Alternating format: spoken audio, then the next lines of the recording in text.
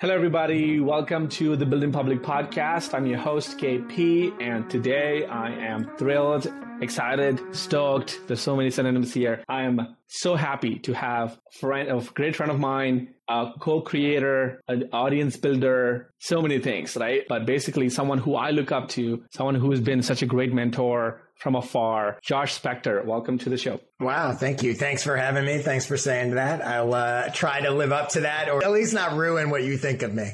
No pressure, right? And I was just joking with Josh earlier before we started the podcast that I rarely ever print out questions and even write questions ahead of time. And I did that for him because I was specifically so selfish about there's a few things that he's so great at. And I wanted to kind of steal that information, steal that, insights for myself from the audience. So let me read out a couple lines about Josh. And Josh, I have a question about sort of your own intro in your own words. But sure. Josh Spector is a marketing and a business consultant. He's a writer. He's a creator. If you've seen him on Twitter, you know him as the newsletter guy, in my view, and especially the one that's called fortheinterested.com. Fortheinterested.com is a fantastic newsletter dedicated for creative entrepreneurs. And we're going to get there. He has about 19,000 subscribers in the newsletter and built a six-figure business. That's just the small blip into his fantastic career. I know a little bit more, but I want to ask him to give a 30, 40, 50 second intro about your background, your career, Josh. Sure. So I have had all sorts of experience, both independently as a creator and also working for a variety of companies in the media space, entertainment industry, marketing, digital, a little bit of all of it. But basically, what I do now is I help creative entrepreneurs grow their audience and business in a variety of both free and paid ways. My business now is sort of half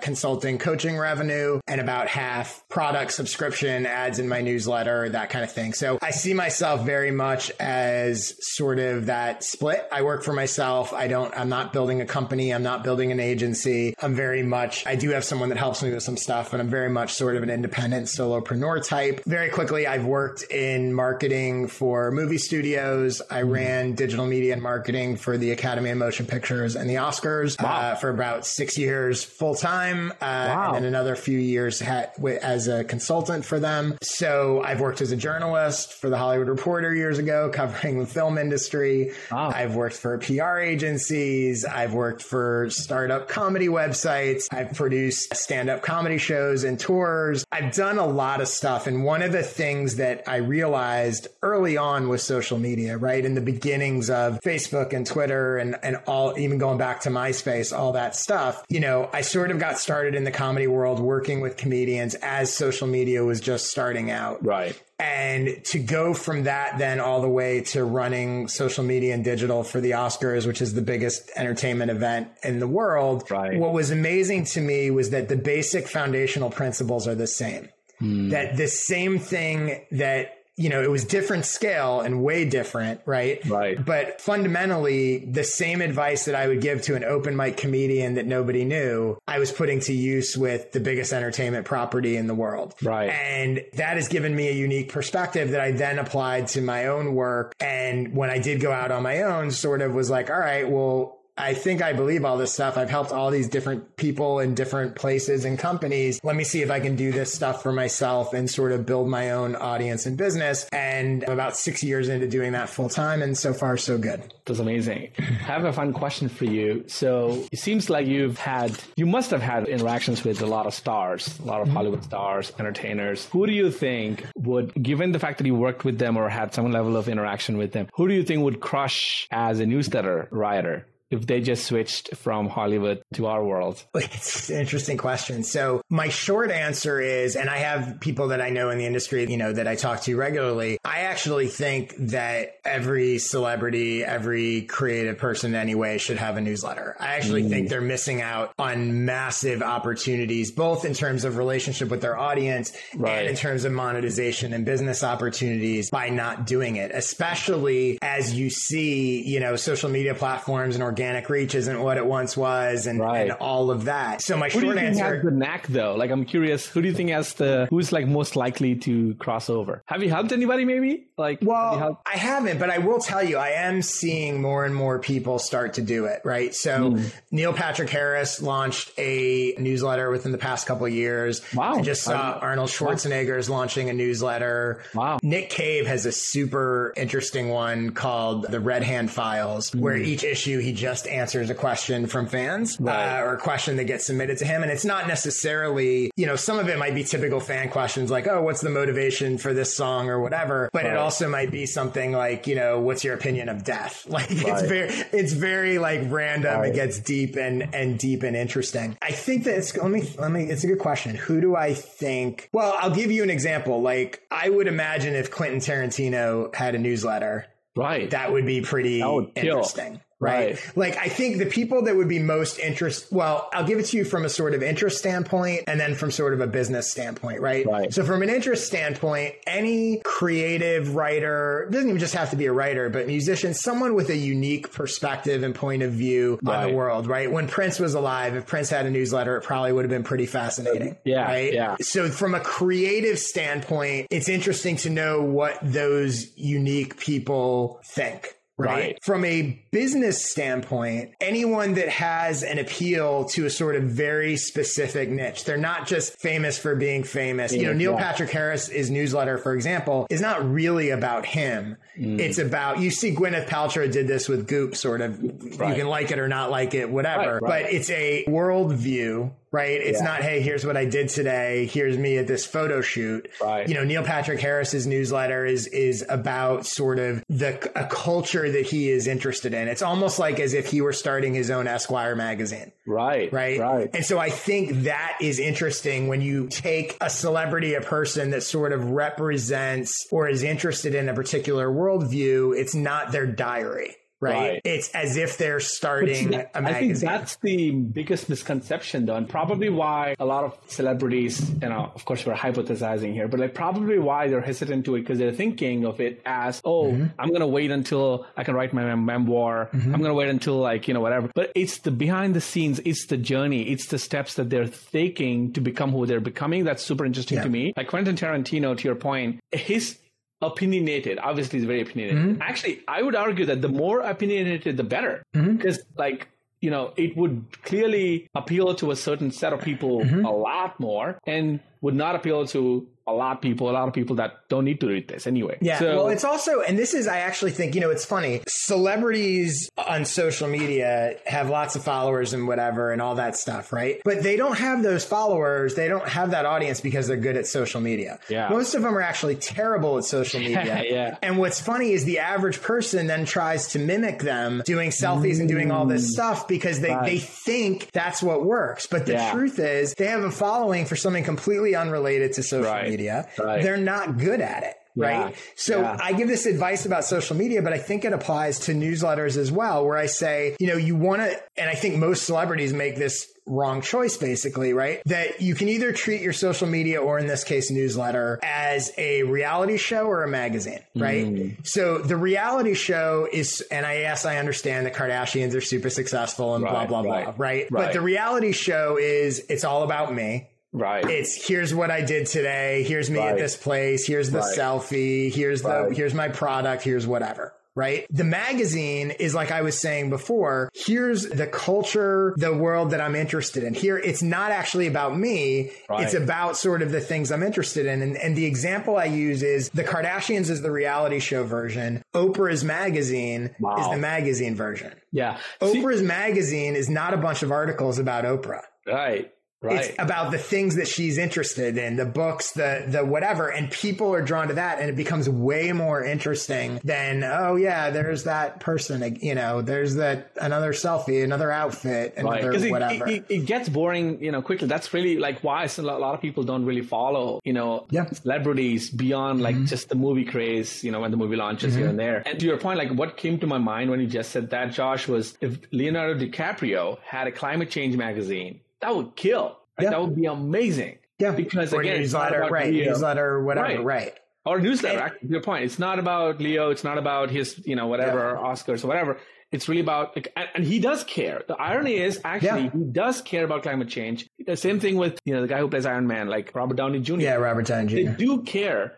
It's just that, to your point, like all we see about them on social media is just their selfies or like a picture on the set or they're like whatever. Yeah, and I think, to be honest, that's why a lot of them don't really like or embrace social media or newsletters, because conceptually they think that's what it is. And I've had these conversations with actors and actresses and directors and all those people. And when I say it, it's really interesting because they all sort of look at me like, wait, I could do that? Right. Like that version of like, look, you have these things that you're really passionate about. Right. What if your channels were just about that? Right. I was talking to somebody who was really into art, and I was like, you do understand that you have hundreds of thousands of followers and you love these indie up and coming artists and you have the ability to introduce them to hundreds of thousands of people. Yeah. It doesn't have to be another photo of you on the red carpet. And it's like once it's just not presented to them, because to be honest, I think a lot of people in the entertainment industry don't really understand social media in this way. Again, they're all sort of copycatting what they think you're supposed to do on it. Right. And there's way more opportunities. And the other thing I would say sort of for people listening to this is we're talking about celebrities,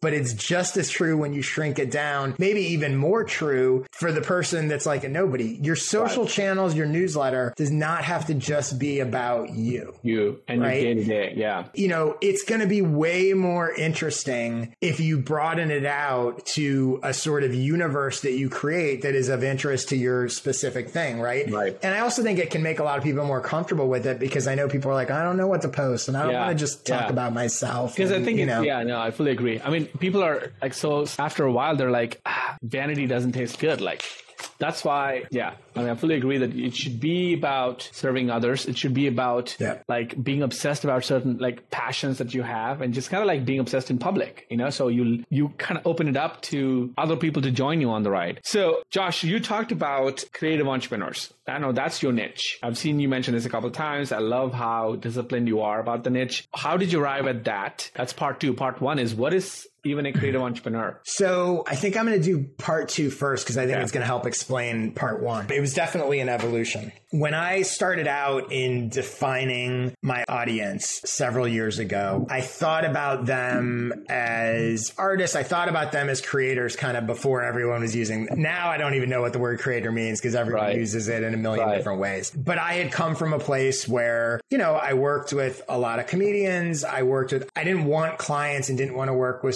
I did some, but I had some, but like, I didn't really want to work with studios. I didn't want to work with big companies. I didn't want to build an agency. I wanted to work with sort of individual creator types. So for a while, I used the word creators, right? That was my version of it. And as it went on, what I started to realize is there's a big difference between, and I'll use comedians as an example, but it's true with all different creators, right? There's a big difference between the comedian that's like, I want to get more followers. I want to grow my audience. I want someone to hire me for a sitcom. I want someone to sign me and book tour dates for me. There's a big difference between the one that basically wants the gatekeepers to approve them and give them opportunities, or they want someone to give them a job, is very different than the one that wants to build their own business. And wants to sort of build their own empire. Empire. And what I started to realize was the people that I most wanted to work with were the people that weren't just sort of looking to make a living with their creativity, but they were trying to build a business. They didn't want a job. They wanted to build a business, right? They were entrepreneurial, right? So it started by me thinking, well, how can I separate? Because I realized there are a lot of creators that aren't that, right?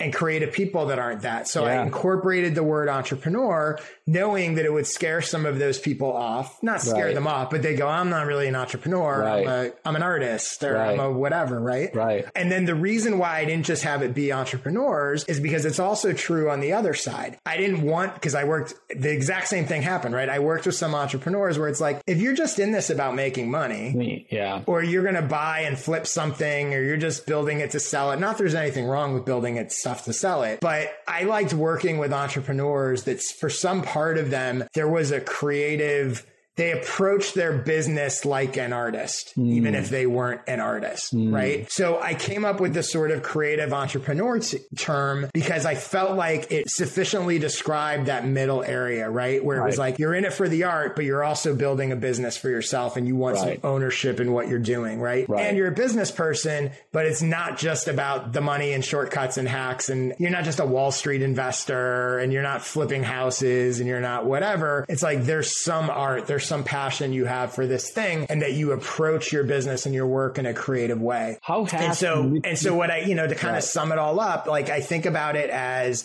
I help creators build businesses and I help entrepreneurs be more creative in their work. And it's that sort of the perfect intersection blend of those two. Yeah. How has niching down or kind of even arriving in that kind of niche helped you personally and business wise? It's definitely helped because look, there's a lot of space in there. So even though it's a narrow niche, it's still pretty broad, but it has helped me in terms of helping me understand what kind of work do I want to do? Who actually do I want to help? And again, some of this I was doing sort of subconsciously before labeling it, right? But you sort of go, oh, that's why I'm not really talking about that kind of thing. Right. And it definitely helps when people reach out to get a feel. I can get a sense of, if someone's trying to hire me or whatever, or talking about a client, I can get a sense of like, this person's in it for this reason or that reason. Like, does this person really fit? So I don't exclude anyone. And there's lots of people that are pure artists that follow my stuff. And there's people that are pure entrepreneurs that follow my stuff. But it gives me, I think of niche as your ideal audience, not your only audience. Yes. Right. So, which is a massive difference, right? Yes. So creative entrepreneurs are my ideal audience. It doesn't mean I won't attract other people. It does. I might even help and work with other people, right? But the ones that I most want to work with and think I can best serve are those creative entrepreneurs so that everything that I put out, content, messaging, products is aimed at them, which then attracts them. And so that's how niche works for me. I heard you mention it in one of the podcasts that it's kind of like hitting a bullseye. Did you talk about that or am I? Yeah. And I thought that was a brilliant analogy. It's like the center of the bull's is basically saying that's the niche. And if the dart lands anywhere to the other circles, that's still okay. I'm still helping them, but you still get points. It's a matter of what you aim for. And you'll notice that on a dartboard, you're aiming for the smallest possible point, right? I thought that's so brilliant. I was like, oh my God, that's so true. Especially, and people come to me and people come to you, I'm sure they ask you, why do I need a niche? I'm like, okay, can you go hit a bullseye without knowing where it is? Like you can't just throw it somewhere and then hope that it'll go hit the bullseye or even land on the board, right? So you need to have some direction. Yeah. And I have this conversation about niche all the time and people instinctively sort of push back against it. Even when they don't vocalize their pushback, they're very hesitant to do it. And I've had some of those feelings too, and I completely understand why. Right. But I think when you reframe it as the reason is they're concerned, but I can help this person and I can help this person and I like this thing and I like that thing. That's all fine. Right. But to me, the question is if, and I think we may have talked about this before, but I always say like, let's assume success, right? So let's assume that you can have any 20 clients you want or 100 customers you want or 1,000 users you want or whatever you want, right? It's all going to work, right? Who do you want? You have some preference, right? Somewhere you're like, I really like doing this work the best, or I like helping these people the best. If you had your choice, you would choose. So all I'm saying is your niche is saying, this is my ideal. This is who I want. Right? And aiming for that. And a funny thing happens when you aim for that, that's what you get. Right? When you push back on it and say, oh, I don't really care. I could do all these things. I could help all these different people. You can do that and it might work. But why would you settle? Why would you work with the people you less want to work with or do the things that you less want to do? I used to help some people with Facebook ads. And at some point I was like, I don't want to do Facebook ads. So if everything was equal, hypothetically, assume success, I wouldn't do Facebook ads.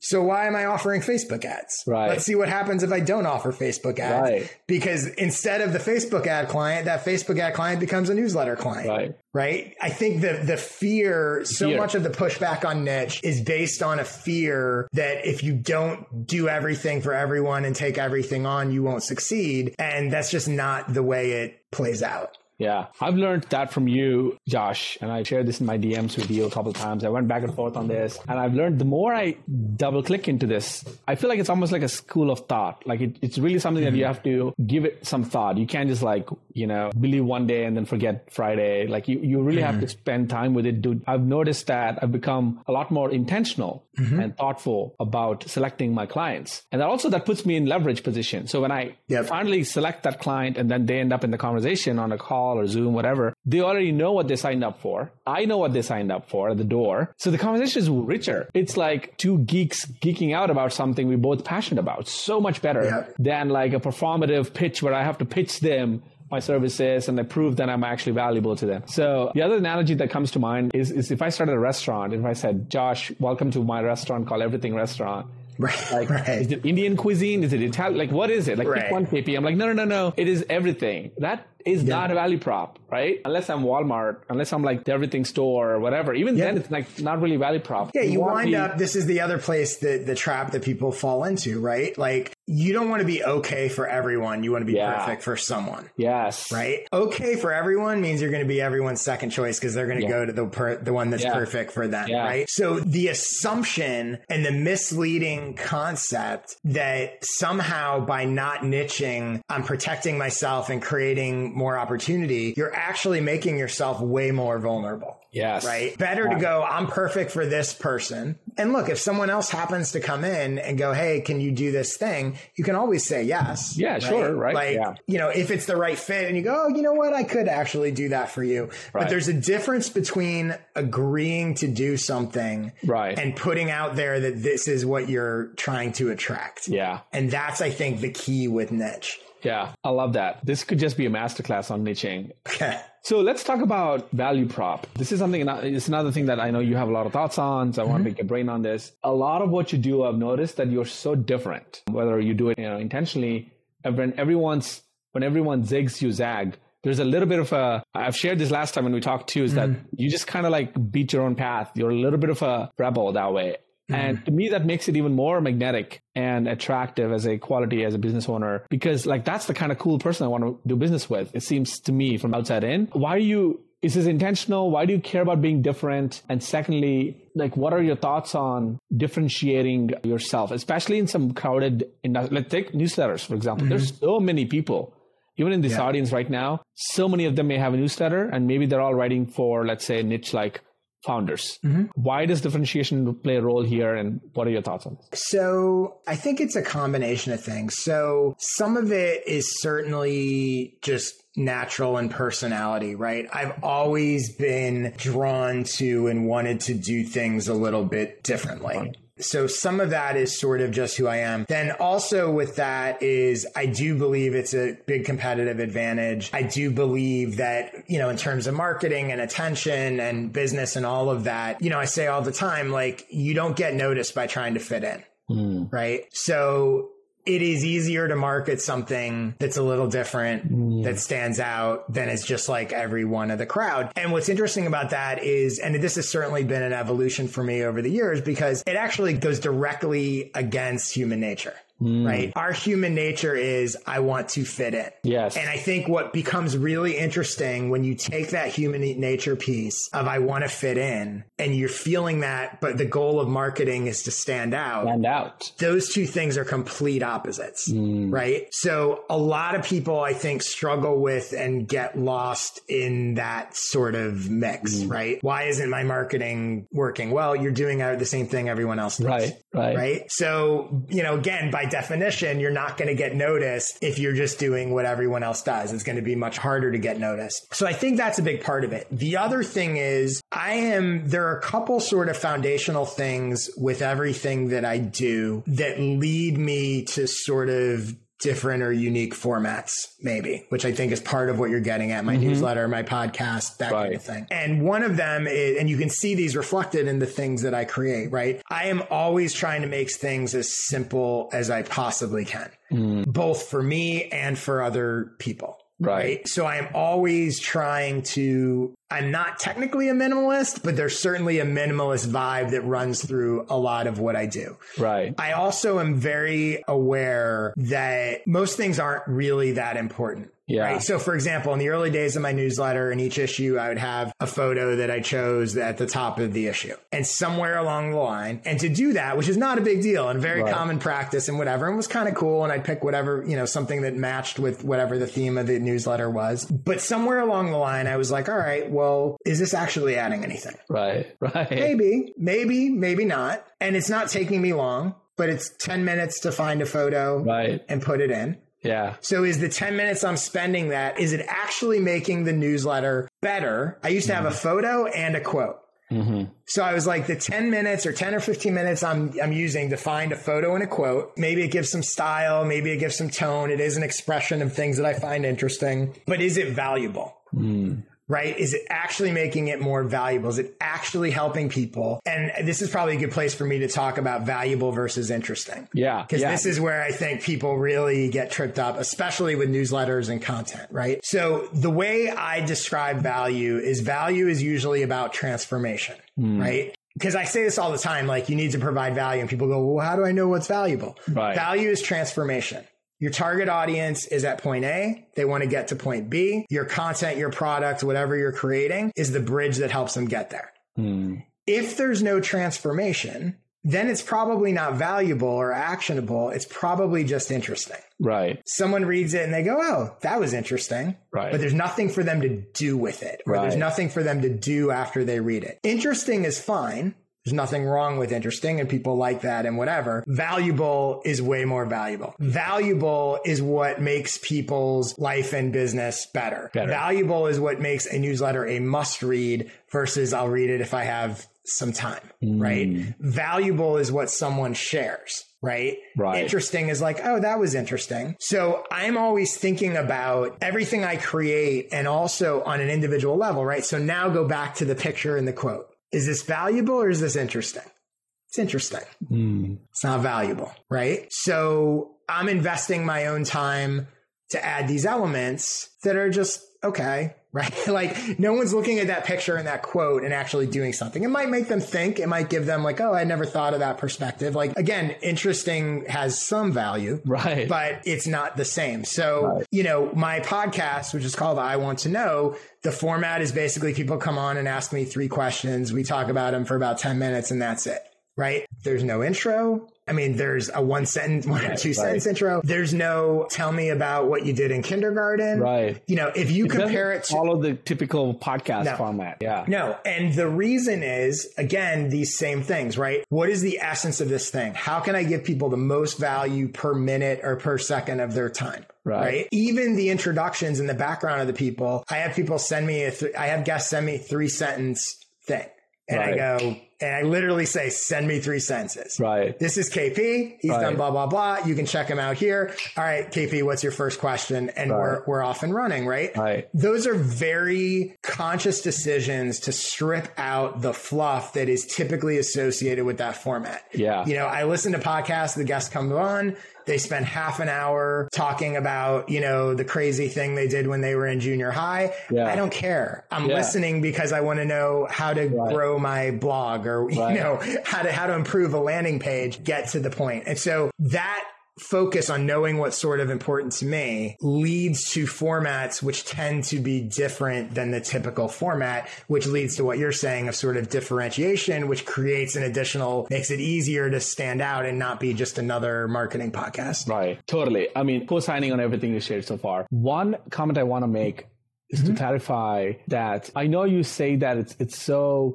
about it can seem to the readers who probably don't know much of your other work is like Josh is such a efficiency person, it's all about, super airtight efficiency. I actually think the principle of efficiency and value is so accurate and so on point and on brand with everything you do. But I feel like you just hit you always find a way to hit the right chord so that you don't sound robotic or you don't turn things into impersonal, just about matter of fact, just you know what I mean? And so even though it's no fluff, it's still high value and high warmth. And that's sort of like your personality too.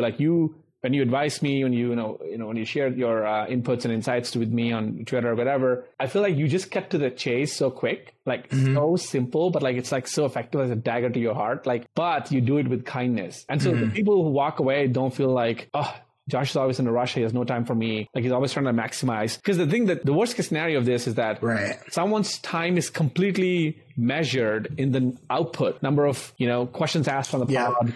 And then there's like, nobody wants to go back to the podcast ever. Because it's like, why?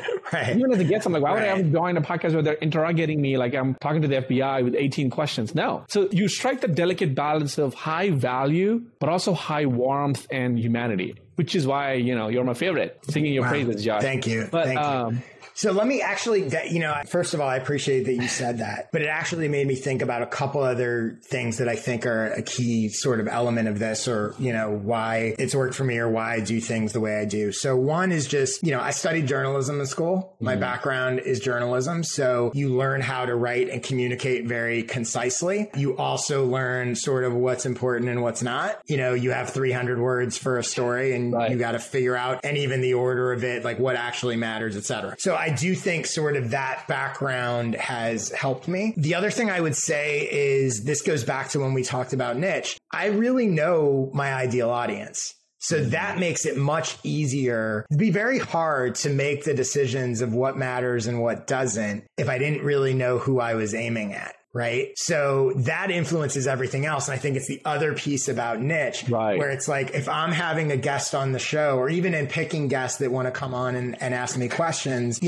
I know what questions fit my ideal audience. And I'm not just going, oh, this person has interesting questions. I'm going, no, my audience wants to know how to do this. So that's the other thing, right? If I was doing something different for a different audience, those stories about what happened to them in junior high or whatever might be way more relevant, right? So I wouldn't cut those out. If I was doing something else, I might go in a totally different direction and go, hey, I'm going to do a 3-hour podcast. Because this is about a different thing, right? So that clarity on who I'm trying to serve and how I'm trying to serve them is a big piece of this as well. And then the other thing, to your point, because you're right, it could come off as very abrupt, and I am very to the point and also very honest. It's interesting. Like when I was at the academy, I had a team of people that worked for me and managed a bunch of people. And it was always funny because we had great relationships and they loved working for me, as far as I know.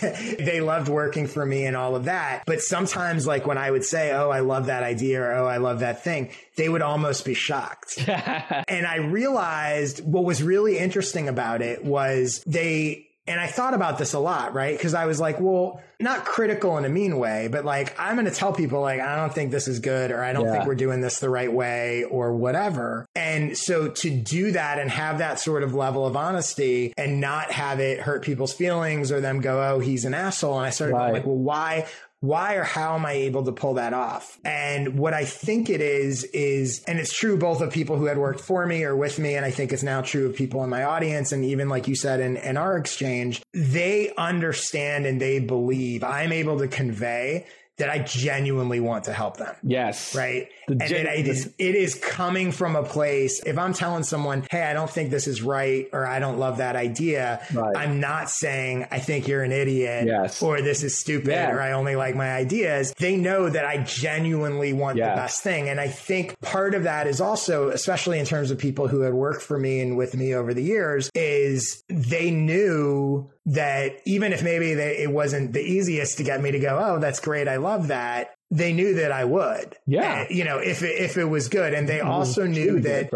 I genuinely wanted, I was the furthest thing in the world from a micromanager.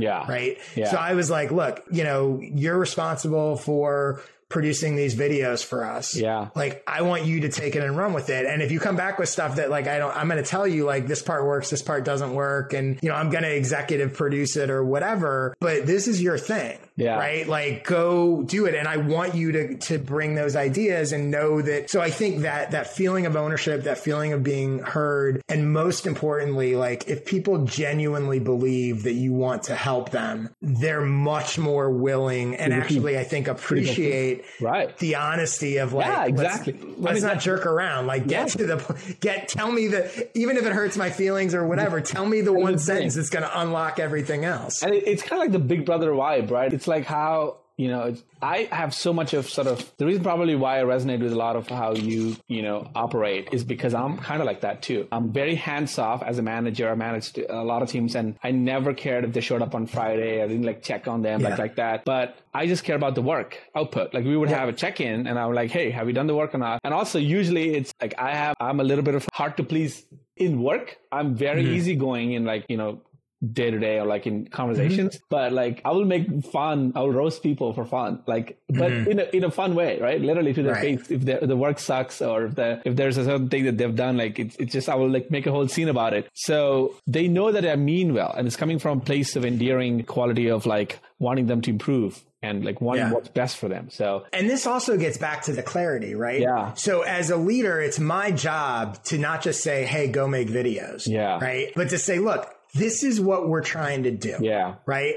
This is why we're doing this. Yeah. This is the clear goal. This is who these are for. Right. Like, cause if you don't do that, right? If you don't give that clarity and then people go do the thing and then come back and you go, oh, that's no good. They're not going to take it well. Yeah. And because they're like, you didn't tell me what you wanted. Exactly. Like, I don't understand what we're trying to do here. Right. It's important to get them to roll in the same direction. Right. Like, so it's the sharing the direction part. All right. So switching topics here, going to newsletter. Yep. Actually, this is a fun question that I have for you. What does it take to make money as a newsletter creator? For someone who probably just got started and they're wondering if this is a viable career path or at least a business revenue stream that can be serious.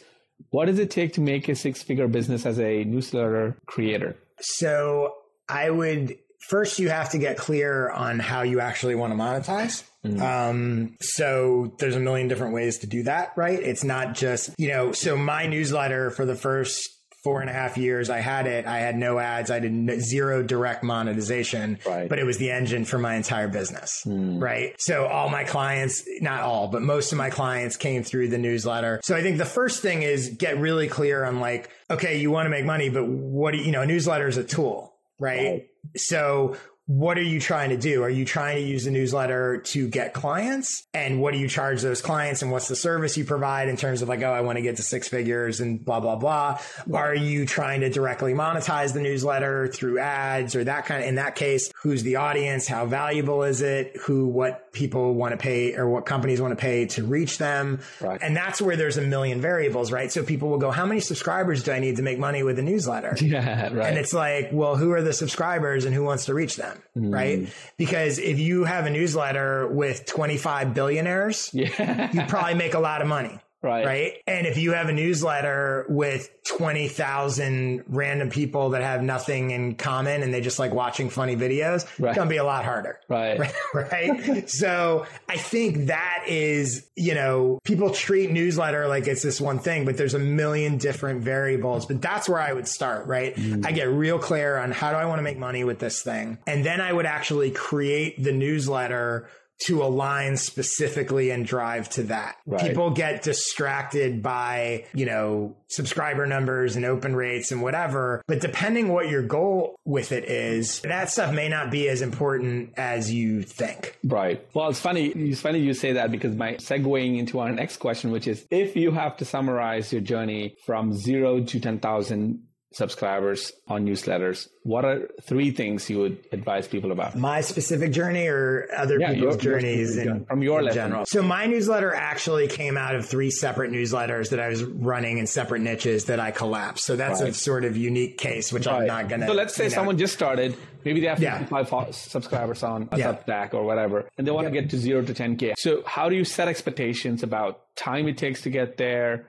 And secondly, what are some tips? So my first thing is I would say to them, if I were talking to them, the first thing I would say is, why do you need 10,000?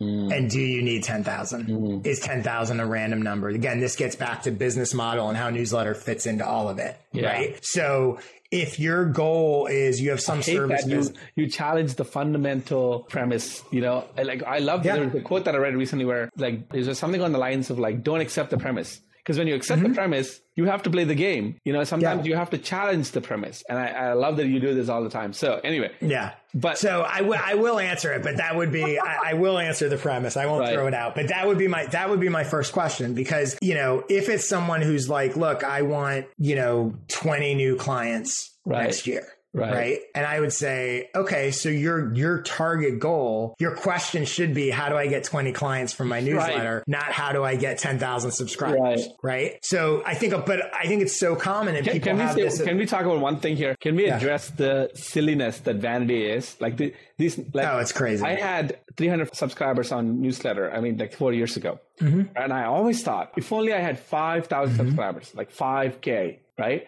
It didn't feel any different. And I was so sad that day. I was like, damn, it doesn't feel any different. And I burned my ass off. I think I spent like 18, 20 months or something on this. It didn't feel any different. And the same I feel about the Twitter followers as well. Like for a longest time, my wish was to get to 10K. I got to 10K, and then I got to 20K, and then I got to 37. And I know you're in the same zone somewhere. Yeah.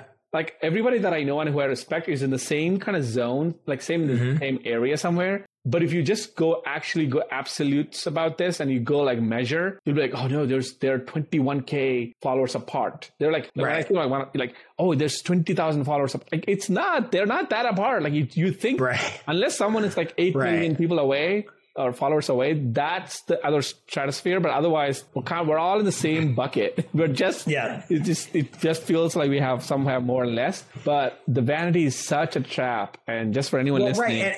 And I would say, it absolutely is. And I would say on the other side, it's easy for me to go, look, maybe you don't need, if you want 20 clients, that's the goal. It's not 10,000 followers. But this is where, again, the clarity of understanding why you're doing it and the actual formula, right? There's a different version where, let's say you're selling a product, making this up, right? And you go, okay, like as I've grown consistently, when I had 1,000 subscribers, X% bought. And you can see that, like, if I go from 5,000 to 10,000, my sales are going to scale accordingly. And now you can actually make a reason why this is why 10,000 matters. Right. So it's not that it never matters. And while it is a vanity metric, but it can't be looked at. Same thing with open rates and click rates and all this stuff, right? Looking at it in a vacuum is meaningless. It's like, how does it align to what you're actually trying to accomplish? So, okay. So with that giant caveat, what would I do or what would I tell someone to do if they were starting from scratch and wanted to get to 10,000 subscribers?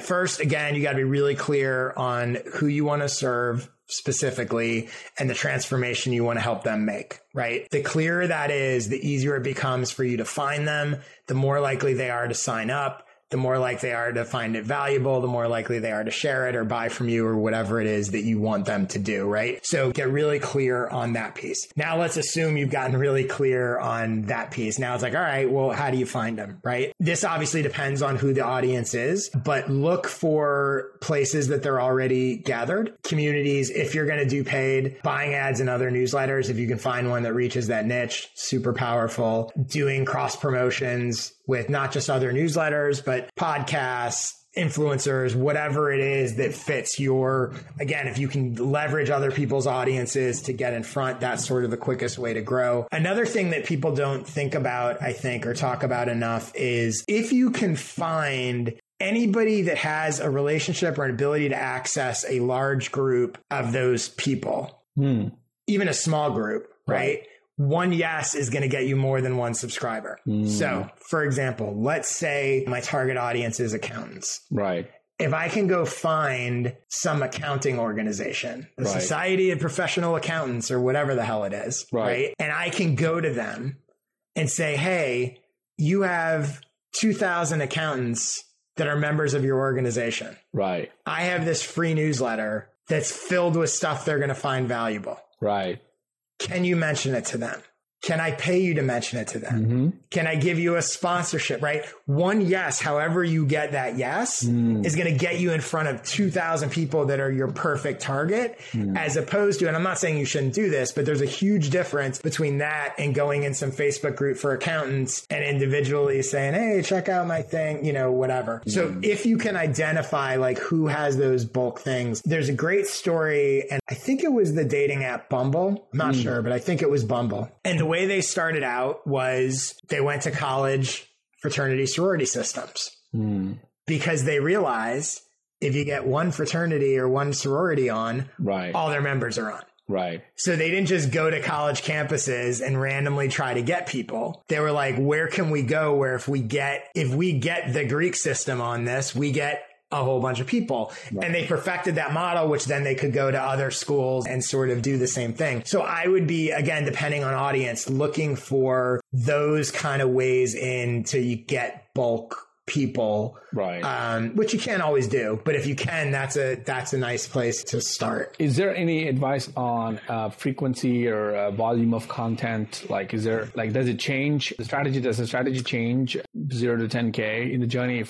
I don't think it changes based on number of subscribers. I think it depends a little on what your newsletter is. In general, I recommend sending at least one every 2 weeks at a minimum. I think if you're not sending at least one of 2 weeks, you're not sending enough to become a habit for people. And I think it becomes almost impossible to grow, right? Mm-hmm. If you think about like people that are doing a monthly newsletter, you're taking 12 shots a year. That's not a lot. Right? Not a lot. So I think it should be weekly. At a minimum, I think it should be once every 2 weeks. Daily is a whole other universe. Yeah. My newsletter is now daily and it can work. But when you do that, you need to understand that like it's the difference between a weekly and a once every 2 weeks newsletter isn't that much in terms of mindset and what the newsletter is. Daily is a whole other thing. But the other thing I would say is a lot of times when people start out and they go, oh, well, we could only do this monthly or we could only do this once every 2 weeks. I would say, look at your newsletter and chances are in most cases, you've overcomplicated it and you could at a minimum cut that newsletter in half. So if you're doing once every 2 weeks, I would say cut it in half and send it weekly, right? You're doing the same amount of work, but now you have weekly, instead of once every 2 weeks. So yeah, that would be my recommendation typically. Yeah. Great set of recommendations and suggestions. I think one limiting belief that I had to break, and I want to hear your thoughts on this, is, I went maybe like 2 years without sending a single newsletter edition. And I had some followers that were stagnant, when I used to send every week. And when I used to send every week back in the day, like, 22 years ago, it was so stressful because I was trying to perform. I was trying to show and prove people that I was a worthy enough voice to listen to and all that. That's why it stressed me out. I burnt out. I just stopped. I couldn't share anymore and I gave up. Recently, I've been devouring your newsletter, Justin Welch's, his is way more thorough and but still it's lightweight, still fun. Arvid Kahl's is fun and a few others. And I realized, you know what? Screw this shit. Screw everybody. I'm not saying screw anybody, but I'm saying screw everyone. I'm just going to have fun with this. I want to find a way to have fun and write for myself and do it in a weekly cadence and see where it goes. I have no expectations on this. So I started writing 7 weeks ago, and I've written 7 consistent weeks. And it's been, the trick for me is that I've grown from 5K to 7K now. But the trick for me has been definitely not writing for 7,000 people, writing for someone like you, one person. Yeah. And trying to come off with my personality, who I am, and having fun. And using the lens of, is this valuable to you? I don't think I use it so much, but the premise of each edition, I try to think of what would be the valuable question I can answer with this edition. And usually the other stuff is just answering to the main question. That's it. Because the premise is so strong with the opening, right? I don't veer off too much. But because it's written from a purely fun perspective, I'm enjoying it. I'm having fun. I don't think I'll ever stop. And it's so different from what I did 2 years ago. Yeah. Yeah, no, it's not. It's funny because it's the same way for me. I've published, the weekly one now 330 some weeks in a row. Right. And people go, how do you do that? And it's actually not hard. Right. It's actually not that hard because I like doing it. Right. The other thing I would say to people is, pick a format. Look, there's no one right way to do this, right? Anyone can do whatever they want. I think in general, it is helpful to pick a sort of simple format that's flexible enough that, you don't lock yourself into whatever. But I think for people that every time they're reinventing the wheel, that's much harder. Yeah. Right. When you're I got to write a newsletter. What am I going to do? Versus you're I have this section, I have this, so my Sunday newsletter, I'm going to have a 2 to 3 sentence intro. I'm going to have 5 links. The first of which is always going to be my blog post or podcast or whatever for that week. Those are literally going to be, a headline and a 1 sentence summary. Now lately I've been adding a, 2 or 3 sentence plug for a product I have. Right. Then I'm going to have my ads and then I'm going to have my my final words of the week section, which is just like open space. It can be whatever I want. It's a sentence or two. That's it. So when I sit down to write, I'm just filling in the blanks. Yeah, exactly. That's what I'm doing. I don't have shit, what am I going to write about this week? And what am I going to, is this going to be long, or I want to do this and that and the other. And readers also come to know what to expect. So I strongly recommend, and I don't mean a design template, though you certainly can have a design template, but a content template of like, this is what my newsletter is, and not to feel like, I think people that, have imposter syndrome or that struggle with it a lot of times, they've overcomplicated it, right? They think it needs to be this massive thing. There's a thing that I've tweeted it a couple times. I'm going to botch it now because I don't remember the exact number, but it was something like the Gettysburg Address was 272 words. I love that tweet. I was like, oh my God. Right. I was like, the Gettysburg Address was 272 words. Your newsletter doesn't need to be 1,000. Right. And it's very true. Gosh, every time you tweet something like that, I'm like, this is a giant F you. And I think that's what I'm saying. Like, for readers, for listeners, for all of my audience here, just follow Josh. I promise you will be constantly roasted and reminded of how non-seriously you should take your work, which makes you put more reps and put more shots on the goal, which is what I'm doing right now. Literally, that tweet spoke to me. It hurt me because you were like, until then I was writing long ass essays in my newsletter. I was like, that's true. If Abe Lincoln could change the course of history with 250 words as Josh says, I guess I'm overdoing, especially in the early days. Josh, as you know this, I'm sure a lot of creators come to you. A lot of beginner, rookie, early stage newsletter creators or writers they're doing too much. They're doing too much. They're writing Harry Potter novels in a newsletter. We all do.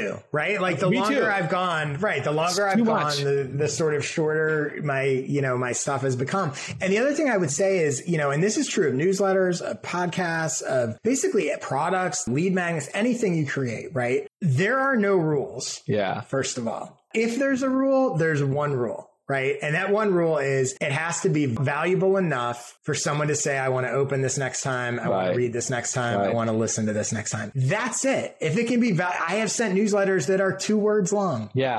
and a link, right? As long as that link and those 2 words are valuable, they're going to open the next one. Right. And not only that, they're probably going to love you for not wasting a lot of their time with whatever. So I think when you approach, again, a newsletter or whatever you create with that mindset, right? Of it doesn't have to be anything. Same thing when I go back to talking about photos, right? It's like, was I putting a photo in because I thought there needed to be a photo or an image or whatever? It's like, no, there doesn't. It just needs to be something that my audience finds valuable enough to open it again. And, I love that. I love to hear. I'm glad to hear that it's not just others and everyone around you that you roast. You roast yourself too, which is gratifying to hear. But no, keep it out such really thoughtful reminders. One last question for you. Yeah. This is all great. This is all awesome. Again, however, a lot of people who go through this journey tend to get impatient with the growth. Yes, they might be having fun with the process, with creation, but they're probably only growing 30, 40 subscribers each week, or maybe even 15 subscribers each week. And it feels like it's going to take a long time to get to 10K and 20K and 30K. What's your advice for them? How do you personally navigate patience? It is so funny that you asked me this because you don't know this, but I was writing a blog post this morning that I drafted and have to edit. There we go. And the title at the moment is your newsletter working?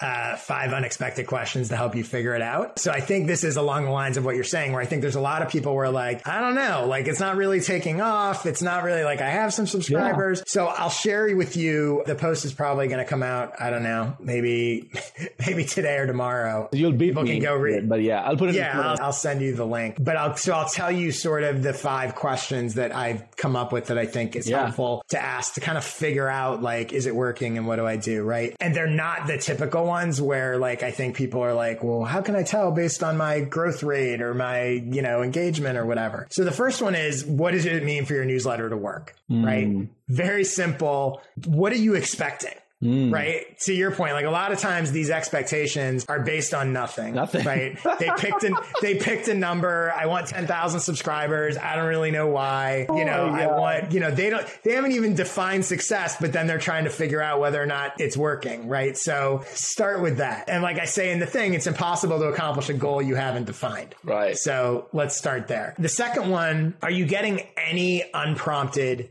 positive feedback.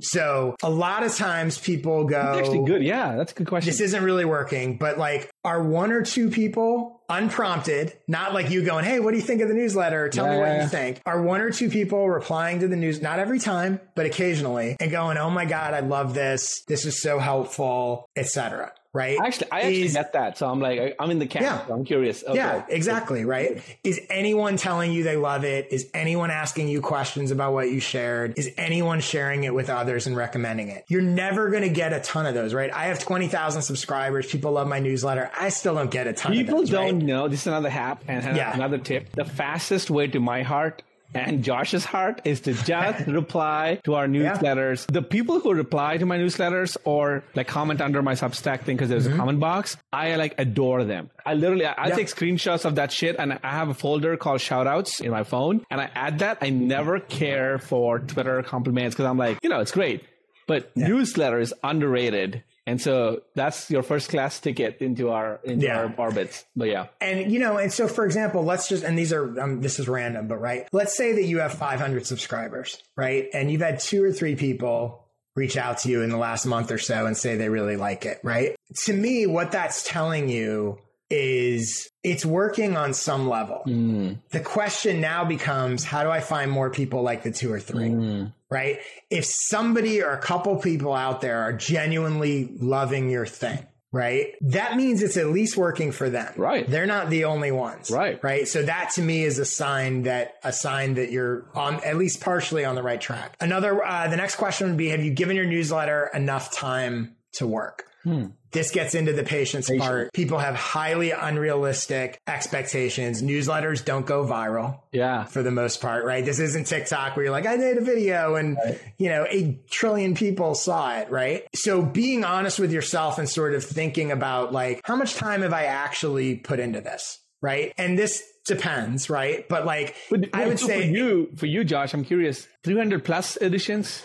Yeah. There must have been some moments where you were like, I'm tired of this shit. Like, I'm just feeling impatient right now. Like, how did you get over that? Well, again, it has to do with metrics, right? Number one, I like doing it. So that makes it easier, right? It wasn't a miserable experience, right? Number two, I could see that I was getting some people saying, I really love this thing, like I was just talking about. Number three, my goal wasn't subscribers. It was ultimately like clients and that kind of stuff. So I could see this is actually giving me some business. I couldn't see where it was going. Right. And again, for 4 years, I never monetized it directly. I didn't see ads. I didn't see any of that. Right. But I could see I'm learning a lot from this. Like it's a forcing function to find things. And like I could see enough signs that like, okay, this is working, but I was still iterating on it. I was still honing what it was. It was much broader those first couple of years. Right. So, it's a work in progress, but I could see some of these little signs, like for example, if you publish 10 issues of your newsletter, I'd say you have no clue what it even is yet or what it could become. Damn. It's just not that much.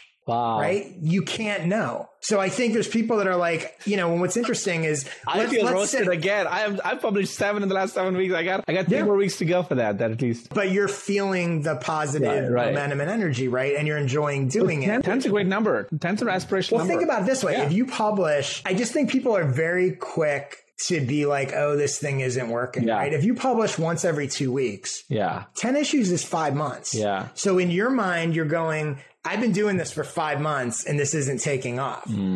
But the truth is you've done it 10 times. Yeah. 10 reps is nothing. Yeah. And you probably don't even have that many subscribers yet. So who knows? Right. Right? You don't really know if it's good and you don't know what it could become if you do 20 or 50 or 100, Right. Again, my newsletters evolve over time. The next one, I think this is a really important one. Like, do you think your newsletter is good?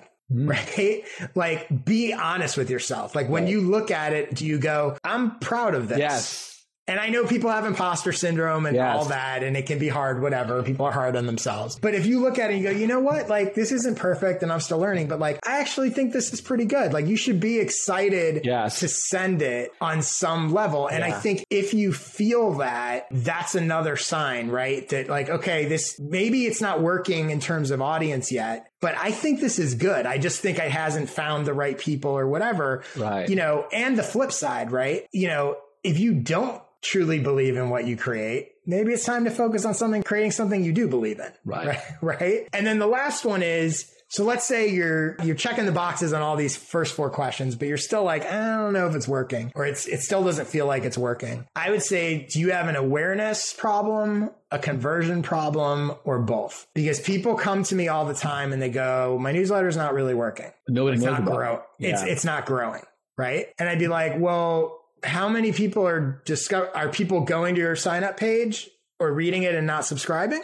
Because an awareness problem is completely different from a conversion problem. Yes, correct. Right? But I think with newsletter creators, they jumble the two. Yeah. And they go, oh, it's just not working. It's not growing. If you have an awareness problem, well, that's a whole separate strategy. I got to get more people aware of it and then see if they convert. If you have a conversion problem where it's like, no, I've got an audience of whatever followers and 1,000 people went to the sign up page and 3 of them signed up. Well, okay, well, let's talk about why aren't they signing up? What's in the sign up page is a misaligned audience. Like there's a million things, but understanding that those are separate pieces of quote unquote newsletter success, I think is really helpful for you to identify, I have this problem, I have both problems, which once you identify it, then you can start to improve it as opposed to just generally throwing your hands up and going, it's not working. Right. I don't know. I love the fact that I kind of preempted this question by guessing. Sorry, this week's blog post with this question. Yeah. Loved it. I think we could go another 2 hours on this. You and I have so many aligned thoughts, beliefs, worldviews around this topic. And generally, a lot of the ways of how we approach business is very alike. So I appreciate that. Yeah. You give me